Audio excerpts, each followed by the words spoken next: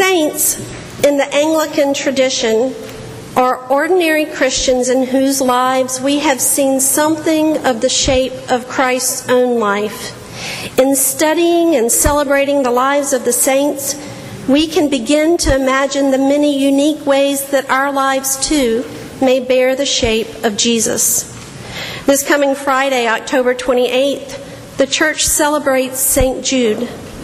Jude was one of the 12 disciples of Jesus. Some associate him with the disciple Thaddeus, listed among the disciples in Matthew and Mark, where Jude is missing. Others associate him with Jude, the brother of Jesus. According to tradition, the Apostle Jude preached the gospel in Judea, Samaria, and Libya. He is said to have been, along with Bartholomew, the first to bring the gospel to Armenia, making the two of them patron saints of the Armenian Apostolic Church. Legend also holds that Jude suffered martyrdom in Beirut in the year 65 AD. Now, after Jude's death, many Christians made the pilgrimage to his grave and asked him to intercede for various causes with remarkable results. And so it's for this reason that Jude has come to be known as the patron saint of hopeless causes, of the impossible. The patron saint of such places as St. Jude's Children's Hospital and the Chicago Police Department. It is not unheard of for Christians to reach out to St. Jude, as one would to a friend, for prayers during seemingly hopeless situations as varied as lost earrings, terminal illnesses, and extensive flooding. I think that it's also possible that many requests to St. Jude are responsible for the Cubs making it to the World Series. That's just a theory. St. Jude is probably very, very busy these days. There are so many situations in the world that seem hopeless, so many that seem to be without any possibility for true transformation. We, like the Pharisee, might even declare certain people to be hopeless. For the Pharisee in today's gospel, those certain people are thieves, rogues, adulterers, and tax collectors. For us, during the election season, we might deem hopeless political candidates of the opposing party, no matter which one it may be. But we know that the Pharisee isn't the hero of this story. After all, this is the Gospel of Luke. And from the very beginning of the Gospel, Luke is all about reversals. We hear Mary sing in the first chapter of Luke that the Lord has scattered the proud in their thoughts of the hearts. He has brought down the powerful from their thrones and lifted up the lowly. And in today's reading, Jesus tells us that all who exalt themselves will be humbled, but all who humble themselves will be exalted. So we know that to be on the right side in this parable, we should identify with the tax collector. And thus we commit ourselves to practice humility, to metaphorically beat our chests and therefore be worthy of the name Christian. But here is the rub. The minute that we become proud of our humility, we find ourselves once again identified with the Pharisee. So it's a confusing, fluid cycle that leaves us dizzy. So maybe we would do well to not put ourselves in the place of either character and instead simply examine the parable as it stands. Jesus tells this parable to some who trusted in themselves that they were righteous and regarded others with contempt. So the problem with the Pharisee here is not that he strives to be righteous. The problem is not that the Pharisee tithes, attends church weekly, prays, or drives a hybrid car.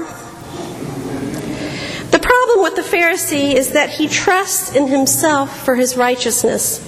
He thinks that his righteousness is the fruit of his own works and labor, not the fruit of God's work within him. And this is a crucial distinction. Certainly we do have to choose to cooperate with the work of the Holy Spirit in us. God never forces God's self on us. But our choice to be for God is always a response to the invitation of God that is already within us. The Pharisee is blind to this truth, and thinking that he has earned his righteousness, he places himself above those he considers less righteous than he. On the other hand, there is the tax collector. The tax collector recognizes that he is dependent on God's mercy. He recognizes it not because he is determined to cultivate the virtue of humility. He recognizes it because he has no other option, no other place to turn. He is desperate, and he knows that he cannot save himself.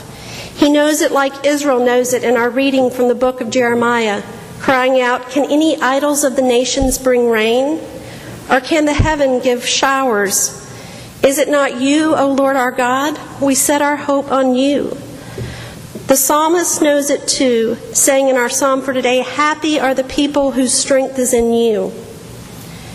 And we too know that we are dependent on God's mercy and cannot save ourselves. We know it when we face divorce, when we struggle with alcoholism, when we experience failure at our jobs, or when we repeatedly make poor choices despite our best intentions. Although both the Pharisee and the tax collector are dependent on God's grace, only the tax collector sees it and claims it. Still, I don't believe that even this is the real point of the parable. Ultimately, this parable is not primarily about the Pharisee or about the tax collector or about us. The saving grace in this parable is that the tax collector and the Pharisee are exactly the same when it comes to the gracious economy of God's love and mercy. Both loved by God, both invited to trust in God's mercy. The 13th century Sufi mystic Rumi wrote, "Out beyond ideas of wrongdoing and right-doing, there is a field. I'll meet you there." That field is God's mercy, the place where God's love is greater than our pride or our humility, greater than our righteousness or unrighteousness, greater than the division between Pharisee and tax collector. When we practice compassion, when we practice radical inclusivity, when we love those with different understandings and different ways from our own, we bear witness to that field.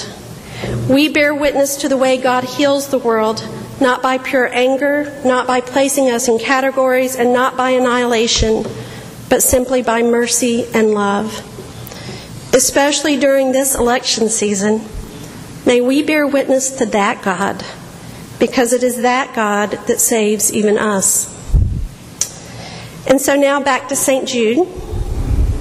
As I thought about the upcoming feast of St. Jude and the gospel reading for today, it occurred to me how ironic it is that St. Jude, the patron saint of hopeless causes, shares his feast day with Simon the Zealot, the apostle who may at one time have had a fanatical zeal for Jewish law and Jewish purity.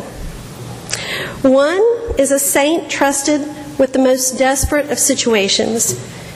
The other, a saint known for his religious fervor and zeal.